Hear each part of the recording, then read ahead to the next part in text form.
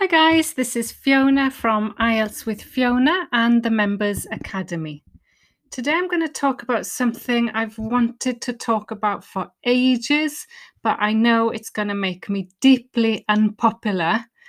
It's all about idioms, and we all love idioms, especially if you love language and you love learning language. Idioms are fascinating, they're fun, they're interesting, they sound nice when you hear people use them.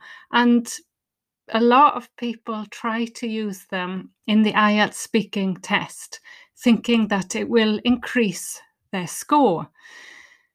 But, and this is a huge but, idioms are really dangerous and they can often have the opposite effect of what you're trying to achieve. I know this from the point of view of me being a language learner. When I was learning French for my degree, I shared a flat with like 4 French girls, and every night when we were cooking, they would say patates instead of pomme de terre for potatoes. And I thought this was such a cool word. I thought this is just so different from just saying potatoes. The equivalent in English is spuds. It's an informal slang word for potatoes. So I started saying patat because everybody else did. And one of them just said, Fiona, don't say that. It sounds really weird when you say it. And now I can see why. It just didn't suit me. It didn't fit me. I was a learner. I don't know. It just wasn't right. And I really appreciated them telling me that. Otherwise, I would never have known. So I see it as my job to point out things that other people might not. And in this podcast, I'm going to go into more detail about why idioms are so dangerous. First of all, task 2, just don't use them. We'll come to that later. General training, informal letters, great. Use idioms. Speaking, use idioms if you're 100% sure of these 3 things. And the 3 things I'm going to talk about are accuracy, appropriacy. Are you using them in the right context? And the last one is, I call it accent, but what I mean is pronunciation. This has a huge effect on how well idioms come across. So an idiom, as you know, is something where the real meaning isn't guessable or predictable from the usual meaning. And the one I'm going to use a lot in this session is sling your hook. I watch a soap opera in the UK called Coronation Street, and they often have characters from different countries. But what I noticed is that they always give these characters idioms that are totally unnatural. Even though they are excellent English speakers, their script or their lines seems to give them these weird, old-fashioned idioms that just don't suit them. And they really stand out and make these people look like they don't belong, which is terrible. And it makes me really angry because there's no need for it.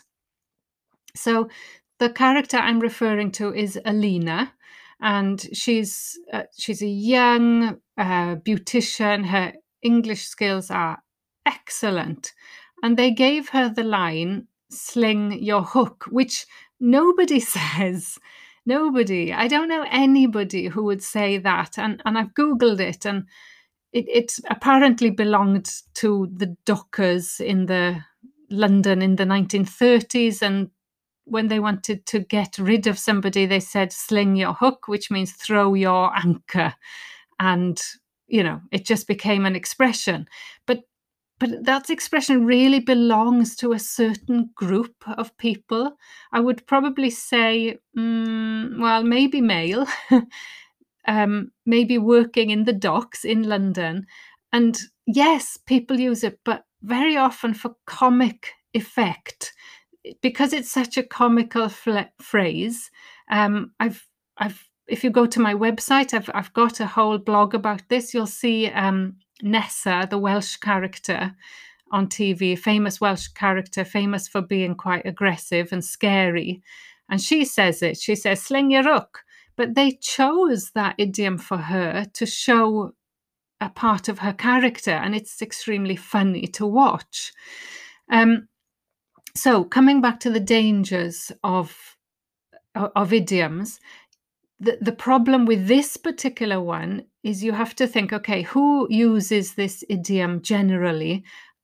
What maybe generation used it? What gender? What profession? What location even? When do they use this idiom? Well, in most cases, it's when you're angry and you've got the confidence to tell somebody to go away, which isn't so common. Why do people choose to use this idiom instead of saying just go away or get lost? Well, they've chosen it in these cases because it's humorous. It shows humor, sarcasm, irony, anger, maybe. And how often do people use this idiom? Do you often hear it? Do you hear people saying it? Have you heard it on TV? I'd love to know. These are the things you really have to think about before you think it's okay to use an idiom.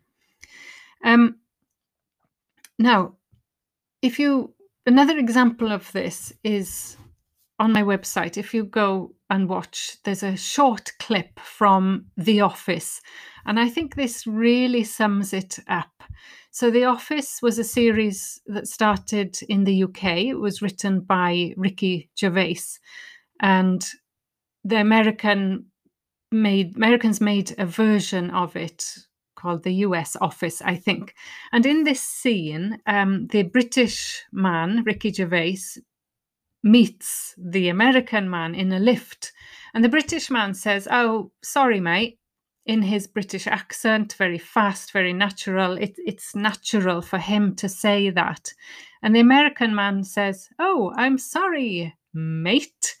And Ricky thinks this is really strange because Americans don't tend to say mate. And so Ricky thinks that this man is making fun of him, of his accent, of being British. So it can have all kinds of effects when you try to use something that is not in your part of your identity, I guess. So the scene goes on and he kind of says, "Are you taking the mickey?" Again, another very British expression. And so on. It's just a really interesting scene where the American stands out by using a perfectly acceptable word in a perfectly natural context with a perfectly good accent, and yet it sounds wrong. So let's move on. Right, 3 things to get right. I'm reading this from my blog, and go and have a look if I missed anything here. So the sling your hook idiom, we've talked about who can say this. But also, it's the way you say it. So idioms are thrown into conversation quite spontaneously without thinking about it. So when you tell somebody to sling your hook, there's a weak sound. It could be sling your hook, or if you drop the H, it'll sound like sling your rook, sling your rook. And that has to come out really, really fast and naturally, sling your rook. I couldn't say it. It just would sound wrong if I said it. But the pronunciation of it is absolutely crucial. And if it comes out, I don't know, too carefully, too slowly, or if each word is enunciated, then it's complete. It just sounds weird. As my French friend said to me, it just sounds weird. And with the Romanian girl who has a beautiful accent and speaks really beautifully, she said, "Sling your hook," with each word very clearly separate, which possibly that was what made it sound so weird. But also that it just didn't suit her personality or her age and so on. Whereas when you look at the Nessa, the Welsh woman, she says, "Sling your hook or I'll break your face." That's part of her character, and it's funny the way she says it. So number one, accuracy. The first thing you have to get right, and this is where I probably see the most mistakes. And maybe I'll ask you to see what you think is wrong with them. Very often these are on social media accounts, and they're telling people, don't say this, say this. And they're completely wrong. They're just completely wrong. So the first one I saw, I collect these. The first one was talk to my hand, which means I'm not listening to you. And they said, instead of saying, I'm not listening to you, say, talk to my hand. Okay, the expression is talk to the hand because the face ain't listening. It's really dated. It was used in the 1990s when it became cool. I think I probably would say talk to the hand jokingly to my son because it now sounds funny. But main thing was that it was the wrong pronoun. Talk to my hand? No, you say talk to the hand. Talk to the hand. So if you change just one small thing in an idiom, it throws the whole thing. It becomes hysterical. So somebody kindly shared another one on Twitter with me, and they said, "I'm having a bun in my oven." Again, the expression is, I have a bun in the oven. I have a bun, or she has. It's, again, you probably don't say it about yourself. You'd say it about somebody else. You'd say, she's got a bun in the oven. I learned this expression from watching Grease, which was a 1970s American film.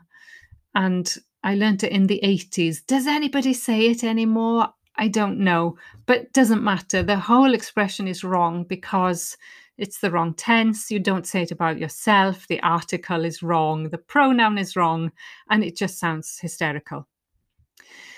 More commonly, ones that I hear, you'll pass with a flying colour. So should be plural with flying colours. Fine, you can say that. I'm sure you'll pass with flying colours, but not a flying colour.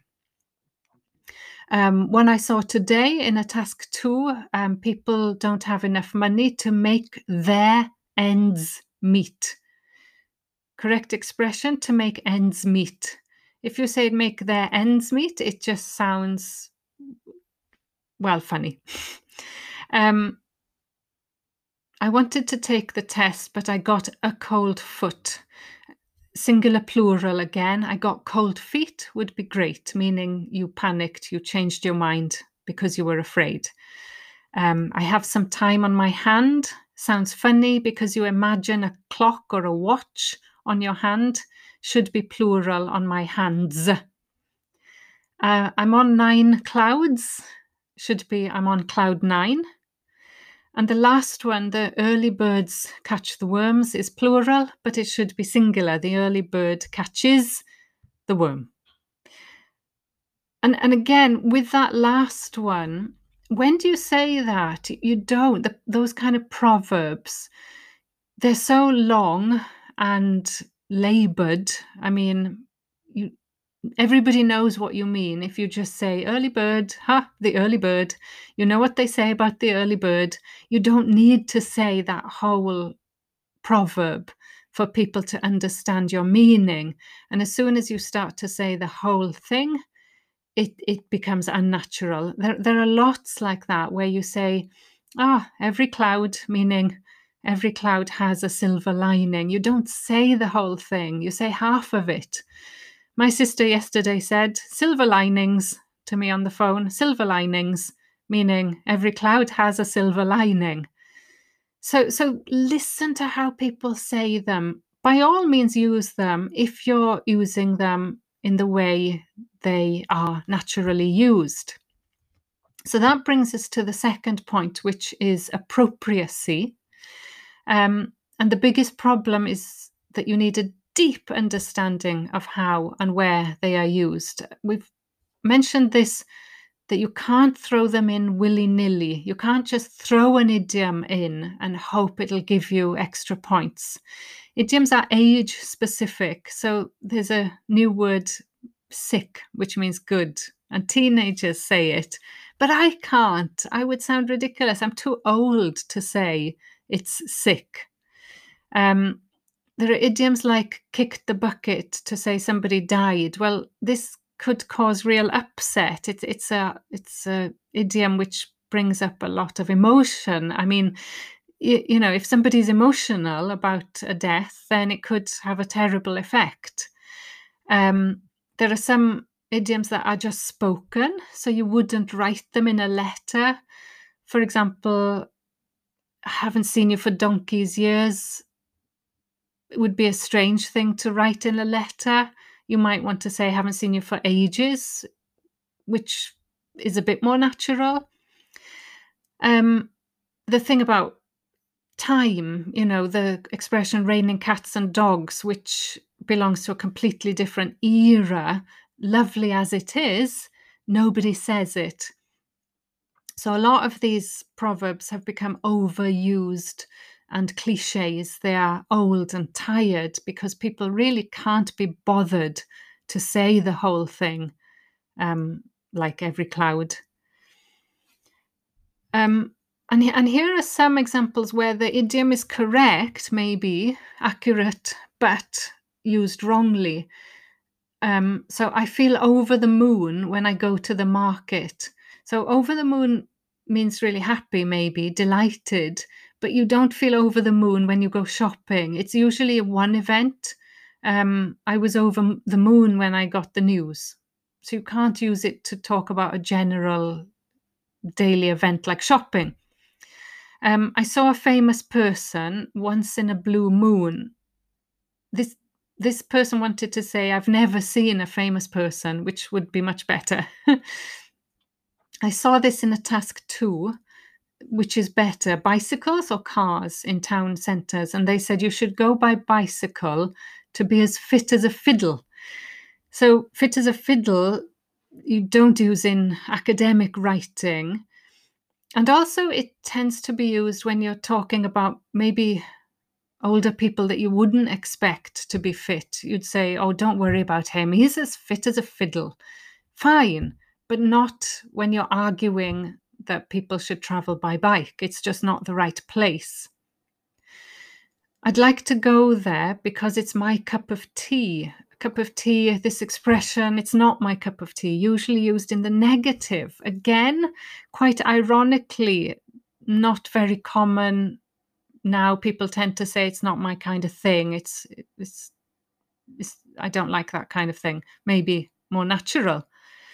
Can you shed some light on my essay? I've seen this in so many Facebook groups that I left the groups. You don't shed light on your essay. Shed light on means like there's a situation where there's a lot of confusion. Maybe could you shed some light on this? Could you help me understand a bit better? But you don't shed light on an essay. And so on. Go and have a look at my blog. The last one is pronunciation. We talked about weak forms, and we're doing a lot about this in my speaking bootcamp at the moment, the importance of the schwa, the weak sound. So this expression is lovely. It cost an arm and a leg. Brilliant. Use that. Cost a fortune. Really nice way. But say it naturally. It cost an arm and a leg. An arm and a leg. All weak sounds, you only really hear arm and leg. Cost an arm and a leg. Fast speech will make it sound more natural. Finally, there are times when idioms are actually better than what the alternative is. I've been collecting these. Somebody said, oh, my heart sank when I saw him, meaning I was really disappointed. But that image of your heart sinking just sums up the feeling much better than saying I was disappointed. They sent me on a wild goose chase. I was annoyed because I wasted time looking for something that didn't exist. Immediately, you picture people chasing geese and not catching them. So it's a lovely idiom. And this one, you're barking up the wrong tree. This is what I feel about idioms. I think if you're trying to increase your score by using idioms, you're barking up the wrong tree. You're looking in the wrong place or choosing the wrong course of action to achieve your goals. Okay, all idioms have a specific time and place. So what can you do? How can you learn idioms and how to use them more naturally? Think about when you do listening, when you listen to the news or TV or interviews, how often do you hear that expression? Who says it and what context? And how do they say it in fast speech? You'll probably hear people say get lost or F off when they say go away rather than sling your hook. Instead of raining cats and dogs, people say things like it's pouring with rain. It's bucketing down is much more natural. She's got a bun in the oven. She's expecting. It's slightly more polite as well. It's not my cup of tea. It's not my kind of thing. He knows his onions. I love this expression, but he knows his stuff is more natural. And I'm going to hit the sack. I'm off to bed. So to conclude, idioms are informal and you should only use them in the speaking test or in general training, informal letters to a friend. They shouldn't really be used in task 2 essays, although there are some exceptions, even like on the other hand is an idiom. And just some notes, funny notes at the end. I'm not criticizing you for getting idioms wrong. Lots of people do, me included. And again, this is why they're dangerous. So up until about 3 years ago, I used to use the expression, oh, that party was a damp squid. I thought the expression was a damp squid, the animal, and because I'd heard people use it and I'd picked it up, a damp squid. But actually, the correct expression is a damp squib. A squib is a firework that didn't go off because it was damp. That makes a lot more sense than a damp squid. So a damp squib means, a disappointment when you were really looking forward to something. So like a good party you were looking forward to, but nobody turned up. So it was a damp squib. And there's an actual word for this. It's called malapropisms, where people just choose the slightly wrong word and they're just really funny. And I've got a link to a website full of them you can find on my blog. And the last one is, when I was in Poland, I was in a staff room full of teachers, and one teacher said that I was a minefield of information.